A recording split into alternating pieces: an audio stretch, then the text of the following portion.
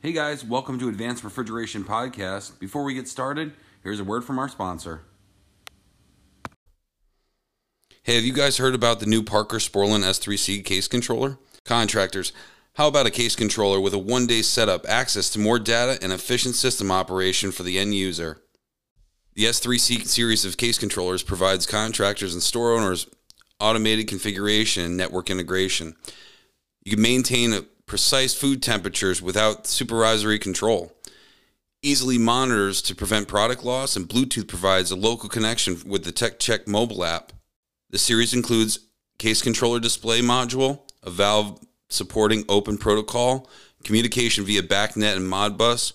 Sporlan's mobile app, the TechCheck, allows communication with the S3C case controller to enable proof of work, diagnostic, and data sharing. The S3C communicates with building automation systems and works with Sporlan's SPW series of pulse width modulation valves, also the SSR series of electronic expansion valves.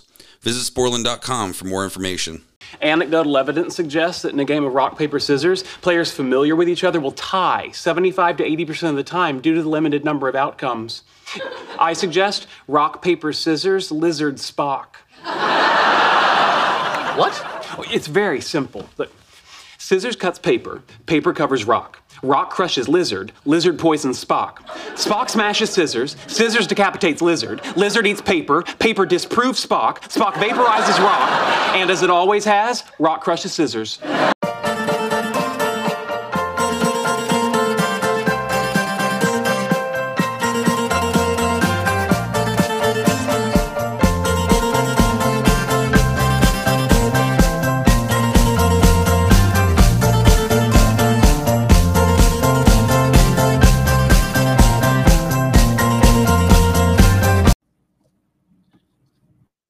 Welcome, everybody, and welcome to Advanced Refrigeration Podcast. You're here with your hosts, Brett Wetzel and Kevin Compass. What do you got going on this week, Kev? You sound a little rough. Oh, well, I'm doing a gas changeover right now, so I've been breathing in fumes and, torching for 13 hours a day. So, yeah, I'm a little rough right now. My voice sounds like crap from breathing in all that R22 that was burning off. Oh, the Raxel R22? Yep. Dirty, dirty, dirty oil. I think we've put 28 gallons of POE into one rack and it's still brown. Really? Yep. We just put in filtered oil separators today, so I'm sure we'll blow at least 3 filters before the weekend.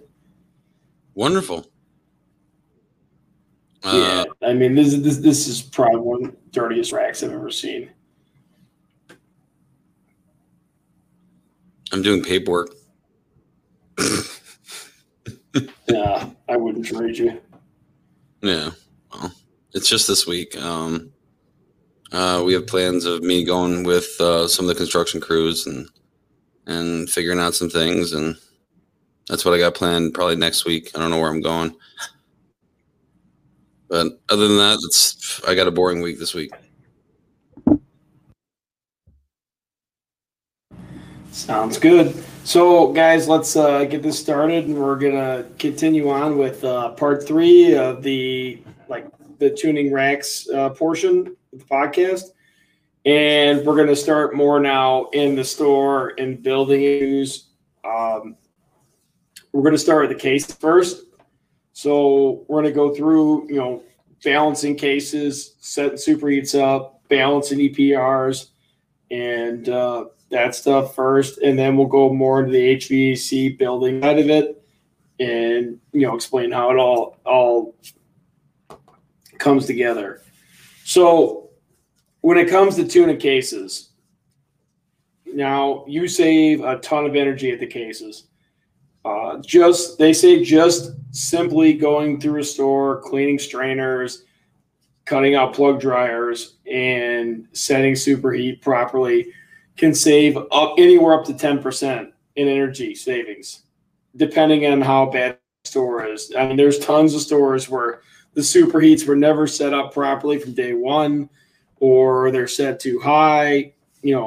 Somebody goes in there and sets the superheats way higher than they need to be, and coils are starving. You're not using that whole coil. And especially when you get with these new high efficiency cases that Hill and Hussmann have, you got to flood those coils or else the case isn't going to work properly. So you're going to want to set that superheat to whatever that manufacturer says. But if they don't, I generally use 3 to 6 degrees for low temp and 6 to 8 for medium temp. I tend to run them a little bit lower because I'm trying to squeeze a little bit more out of that case. The lower you get that superheat, the lower it's going to bring that TD down on that coil, and the more efficient that case is going to become and that coil is going to become. That you want that coil almost all the way flooded, using as much as it as you can to absorb heat before you get that phase change. And that's where you're going to save your energy, because once you get that superheat lower, you can now put your suction pressure higher, and you can close off that EPR a little more. You can, raise that rack pressure up a little bit more, and that's where you're going to save your energy. If you're just floating your head and you're floating your suction and not going through and resetting your cases, you're doing yourself and everybody else a disservice, because you're never going to get that energy savings out of there, because somebody's going to go in there and take it back out because they're going to say it's causing issues with the case. So you're going to want to go through and set your superheats. And a big thing is, don't set your superheats until you know the rack dryers are good and clean and you have good flow, the subcooler's working, and you have adequate liquid pressure, and the strainers are cleaning the case. I mean, it doesn't take very long to go through and clean the case out and, pump it down and clean your strainers. I usually try to set, a lineup while I'm cleaning strainers in another lineup that I'm going to do next. So I'll pump one case down and I'll be setting the other cases, and then I'll clean the strainers in that, and I'll flip-flop, and I'll go on to the next one. So that way I'm constantly setting superheats in the store and, cleaning them. It doesn't take very long once you get a groove going. Big thing, makes it 1,000 times easier, smart probes. Sporlan makes the Smart Pro R sensors. Those things are great. They make setting superheats 1,000,000 times easier because you could do multiple superheats off one transistor. Measure Quick also does it with every other brand, and the Sporlans also. They all integrate to Measure Quick, and you could do it on their app also. They kind of mirrored Sporlan's app a little bit, so everything's in there. Setting superheats all at once with multiple temp sensors is 1,000,000 times easier. I mean, I could do 6, 7 cases at the same time. And I could balance my cases out that way. Yep. Right. You want to go over balance it? Go ahead. Are you saying on the same lineup, like you're doing 7 cases on one lineup, or where you're doing two different systems at a time and multiple sensors? So I could do both. I could do up to 14 cases. I have enough sensors in my truck to do 14 cases in 3 lineups probably. But I do primarily startups. So I mean, I have a ton of them, and that's what I'm doing day to day in, day to day out. So I mean, I have a ton of them to get. I mean, obviously the average service tech probably doesn't need more than 3 or 4 temp sensors. I mean, unless he's working on a Hussmann case with 3 coils for every 12 foot, that's where it gets tricky. Yeah.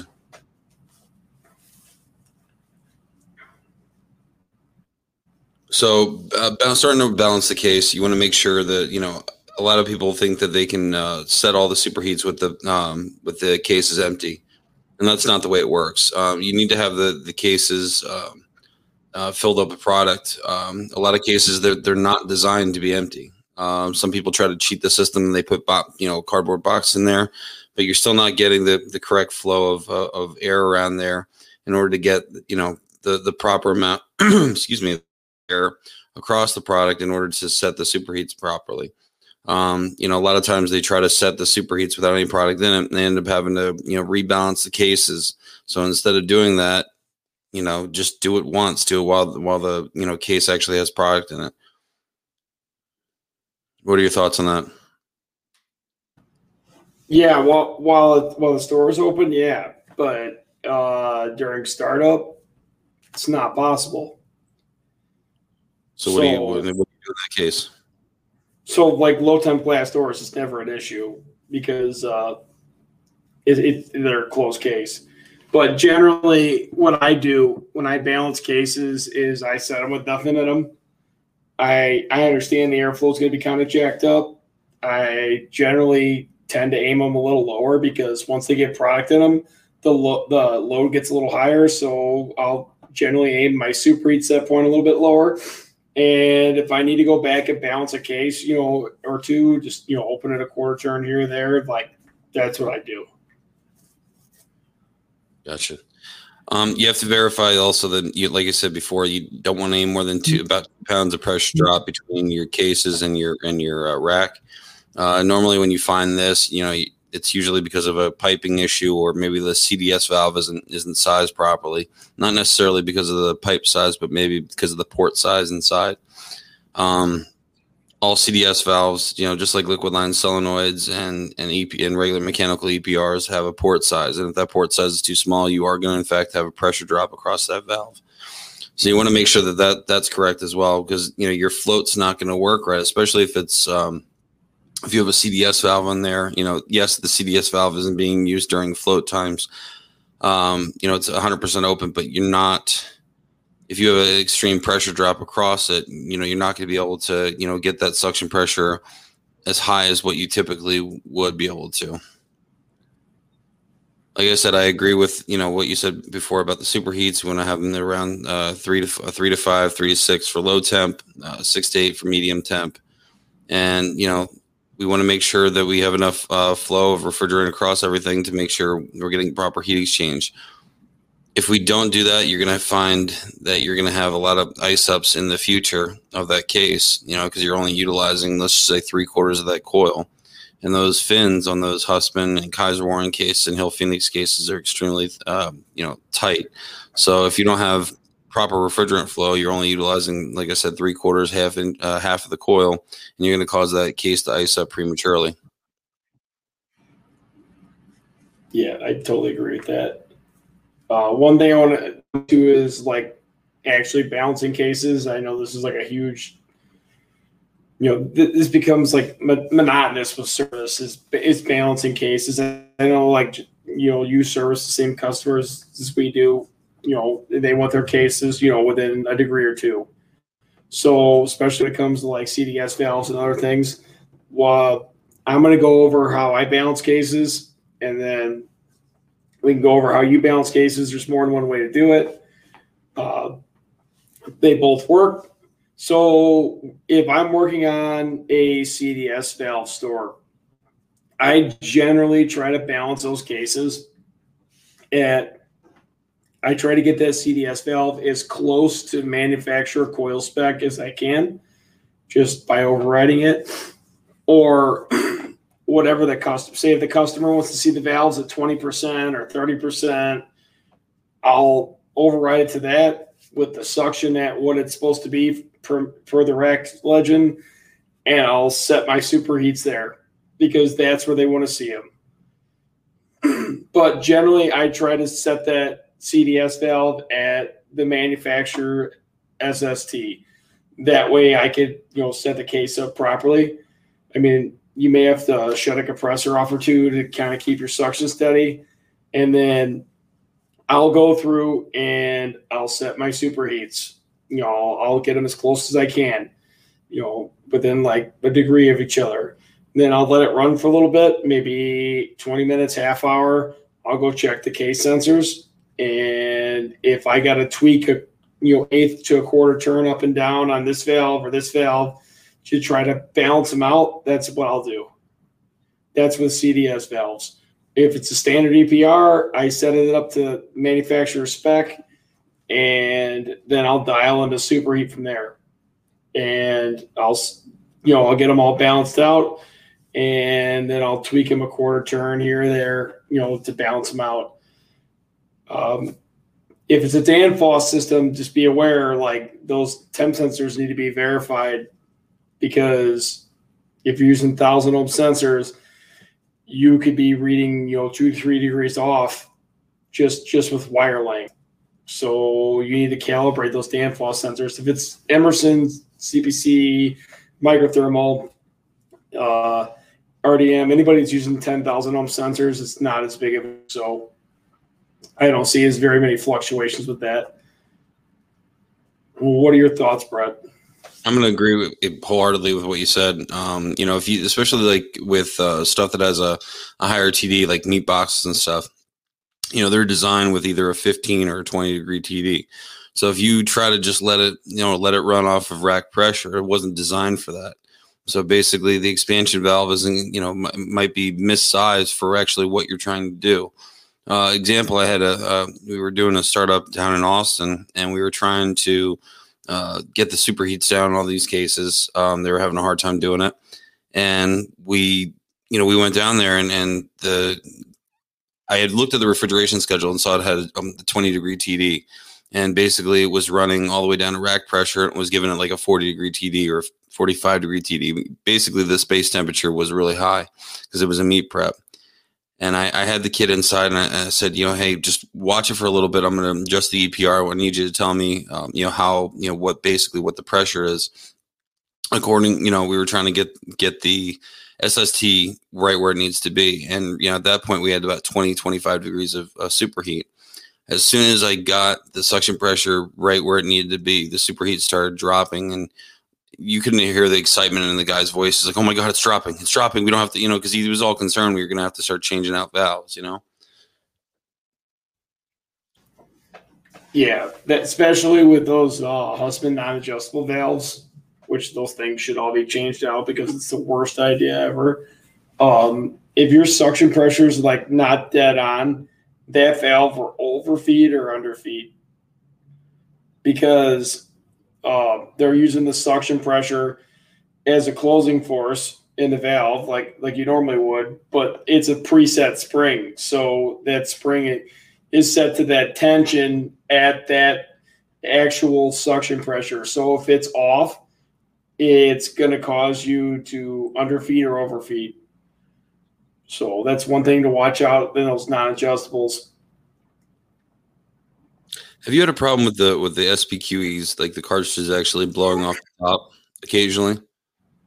Like where the gasket blowing off?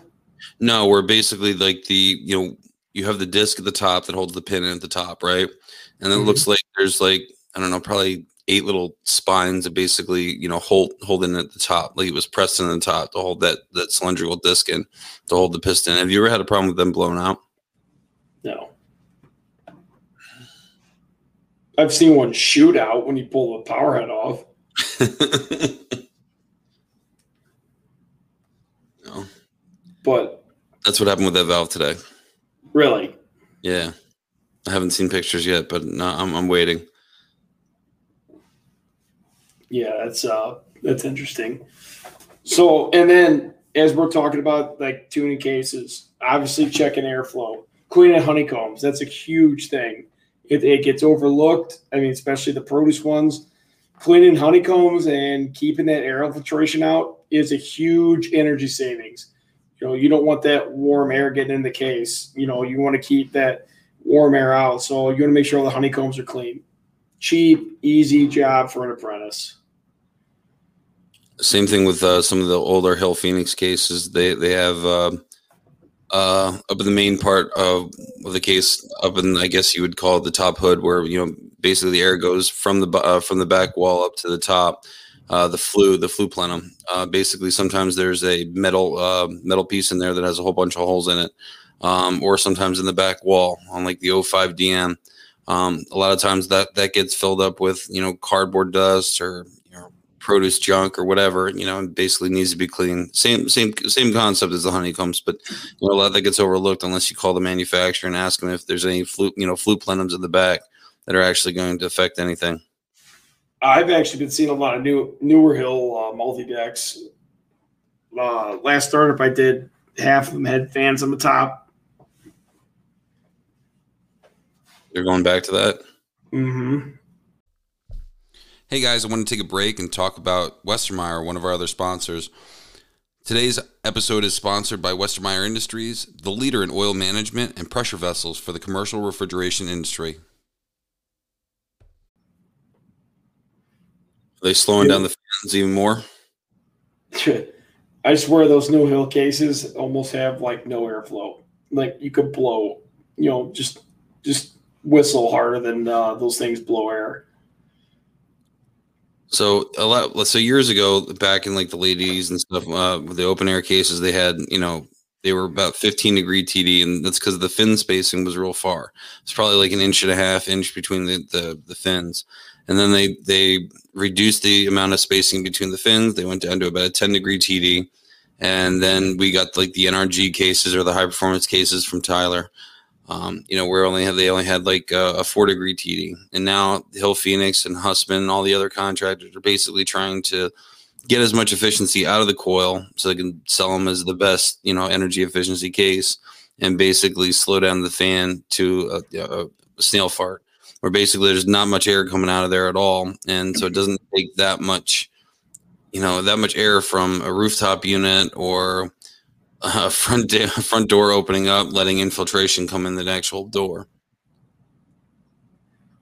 Yeah, and then another thing I've been seeing a lot lately has been ambient fans on the top, the D-strap fans, blowing in cases. And, if you're working on a case and it's running warm and, take a look around, see if you got a D-strap fan blowing in something. I mean, you don't want to disable them, but I generally move them, point them somewhere else. Same thing with ceiling fans. So you want to just pay attention to all that as you're going through all these cases, and make sure that everything's clean and operating properly. That's all part of this, like commissioning and getting this stuff to run more efficiency. You want to make sure it's clean. Being clean is like the easiest thing in a huge energy saving. So you also have to remember, a lot of these cases, they'll have written on their type 2 case, made for type 2 ambient. And that basically means anything 55% relative humidity and less than 75 degrees Fahrenheit. If you start falling out of one of those parameters, that case efficiency is probably going to eat shit. It's going to either end up icing up or just not being able to maintain temperature. And like Kevin just said, some of the newer cases that are now coming out, they're putting ambient fans back up in the canopy, and basically that's they're what they're trying to basically do is have two different air streams. One is a ambient air stream; they're putting ambient air across with the other one, instead of just having the ambient air be able to infiltrate. And if you have a moisture latent air because of high humidity in the facility, that's going to translate to more iced up cases. You want to hear an older technician, Curse, just mentioned the Trader Joe's multi-deck frozen food 3-fan plenum cases, and see how many curse words come out of his mouth. We had, when I worked for my brother's shop, we had Whole Foods, and Whole Foods had an 8-footer in every meat department.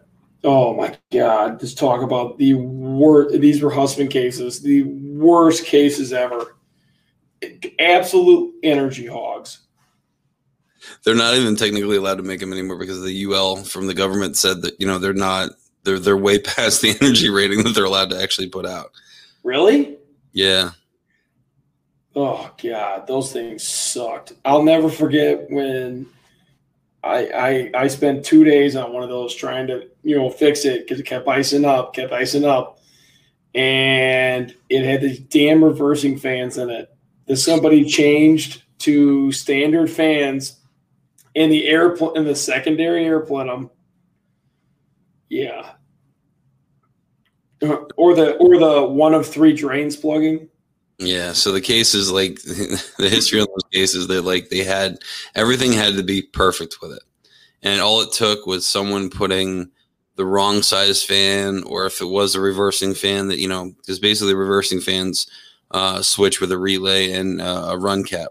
That's how they basically run in the opposite direction. But if someone would end up putting in a regular standard fan, it wouldn't actually go into reversing. And like I said, all it took was just someone putting the wrong size fan, whether they went from a 9-watt to a 4-watt or whatever, and it just ruined airflow. And if the termination wasn't perfect on every single coil, forget it. The thing's going to end up icing up. Yeah, I absolutely hate those cases. they terrible idea. But that's how everything used to be back in the day. Everything was open, frozen. Yeah. So let's, now that we've kind of gone into the case stuff, let's start bringing in the HVAC and the building envelope to it.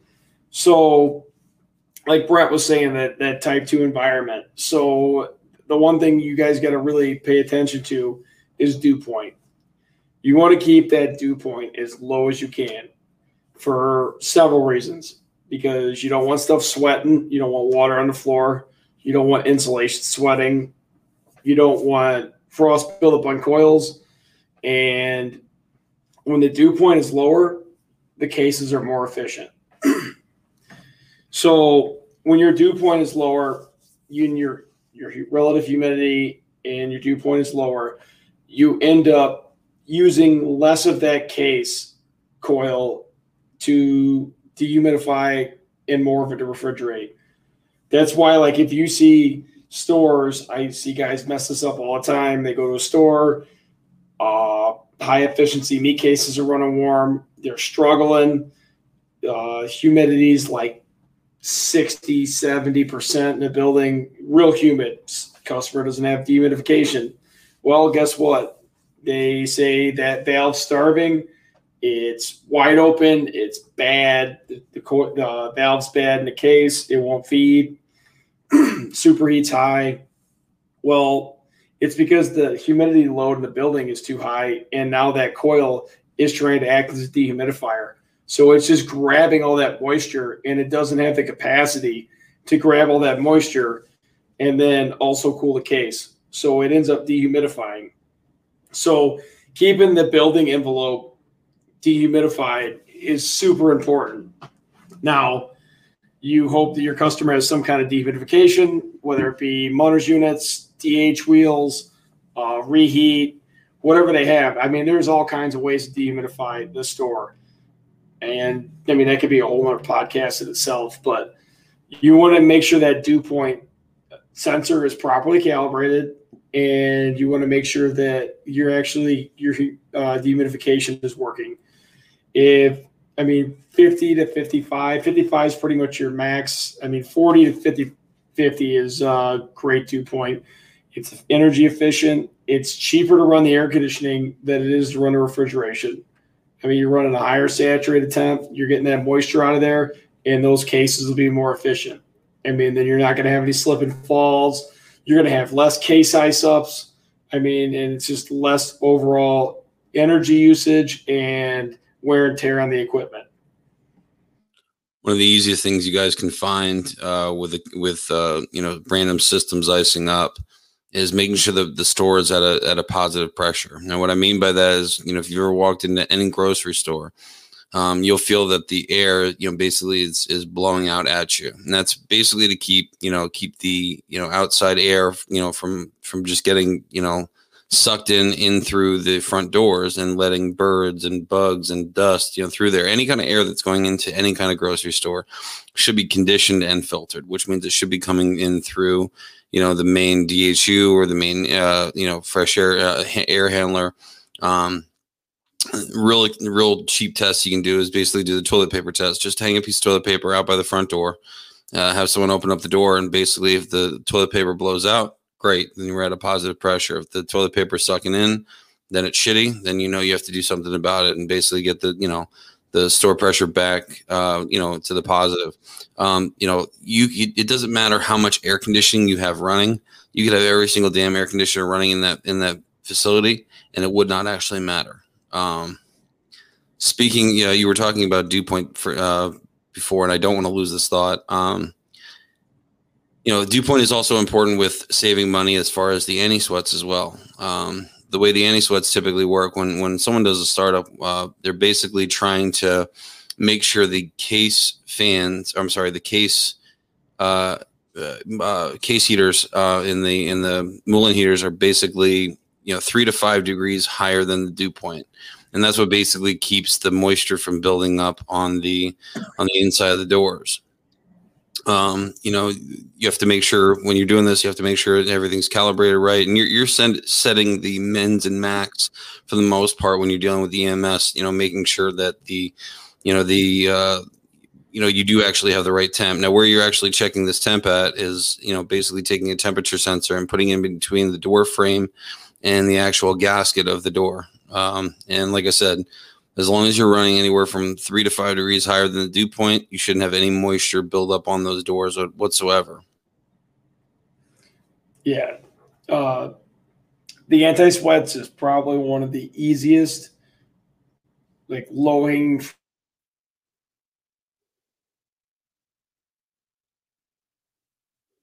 in the beginning, getting it set up and getting it put in and retrofitted in. But you're talking every lineup could be up to 8 amps you're cutting off.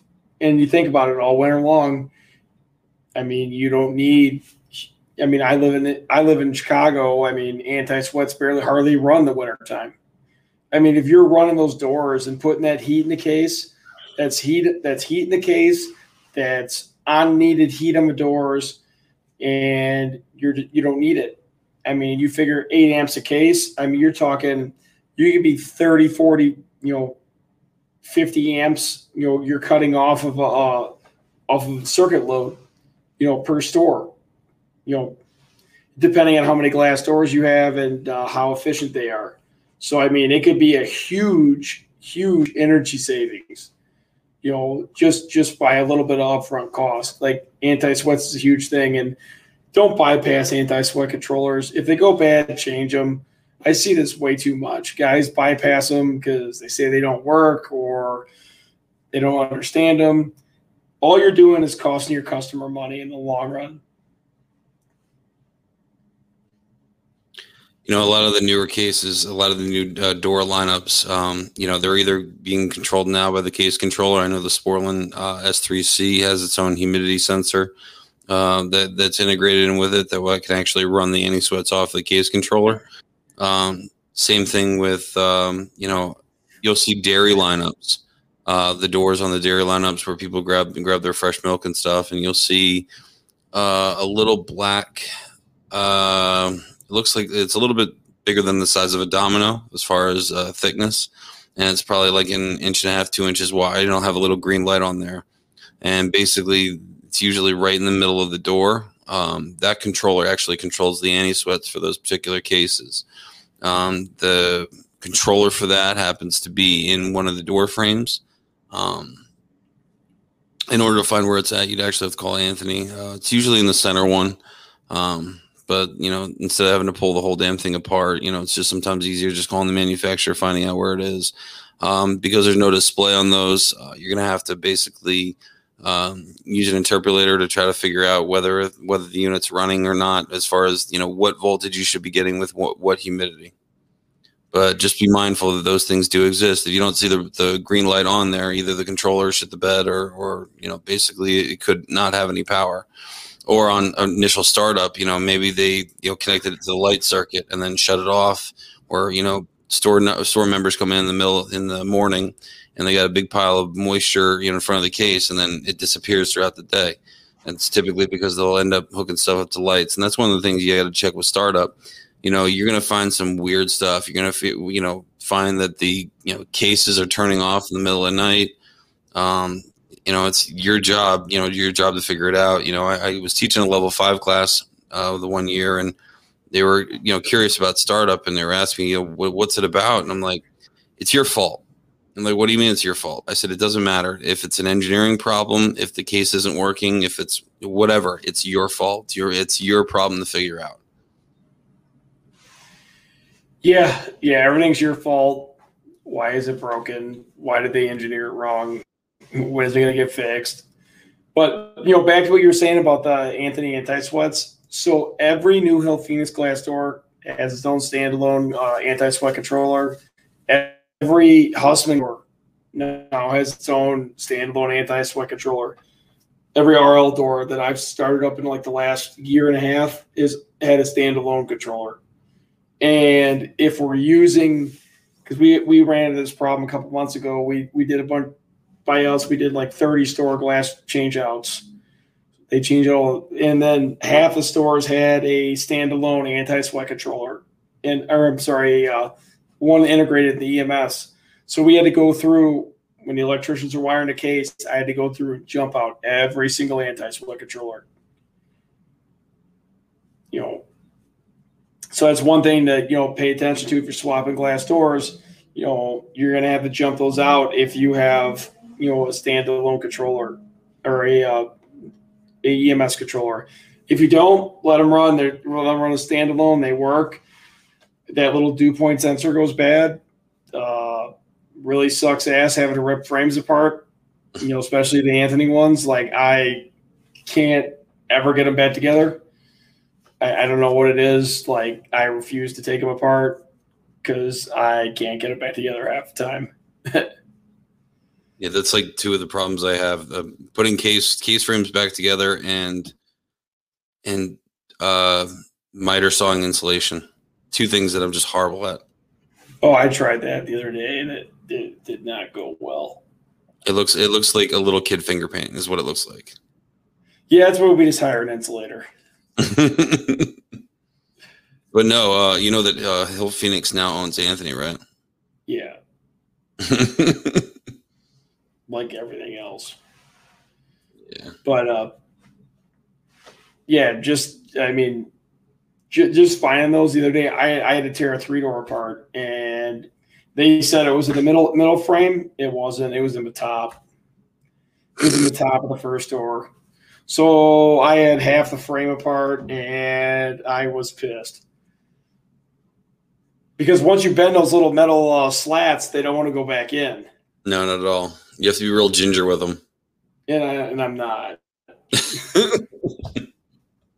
Give me the impact. I'll get it right back in. Yeah, I mean, I don't know. I've also never changed heaters, so I had temp one time and I've never done it again. So I'm actually in the same boat. I don't think I've ever changed out. No, I lie. I've helped on one set, and then I bought a screen roller. Yeah, a screen door roller in order to get it back in. That was the only time I ever used it in.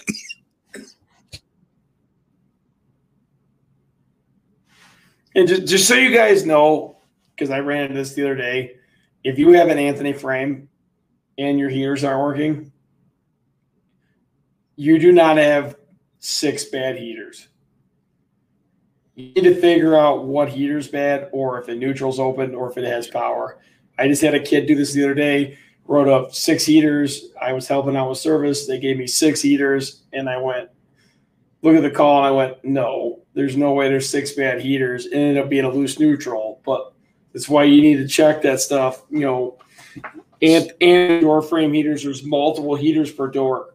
So, there's heaters that go around the top perimeter, bottom perimeter, up the sides. Hussmann is all one piece.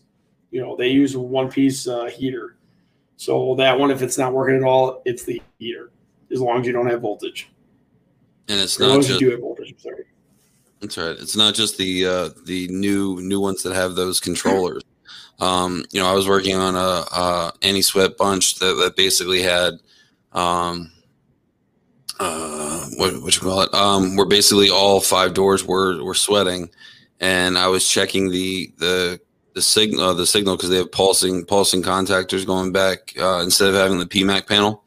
They basically have just pulsing solid state contactors that are in the back, and this whole 5-door section was sweating, And basically what it was is that they actually put a controller in there, and these cases are probably 15 years old.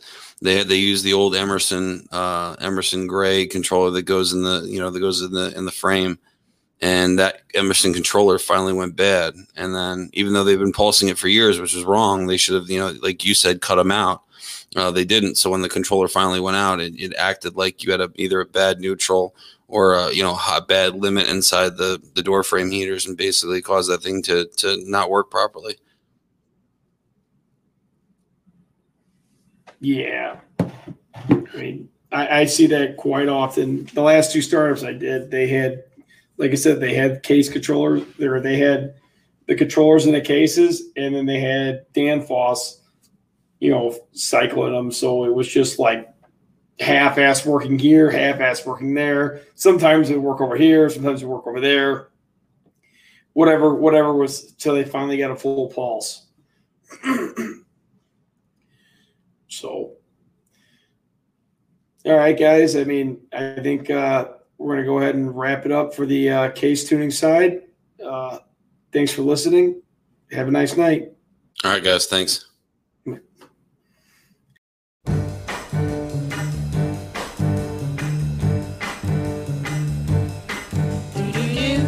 I'm coming home, baby, now. I'm coming home now right away. I'm coming home, baby, now. I'm sorry now I ever went away. Every night and day I go and stay. What the hell? No, no, no, no, no, no!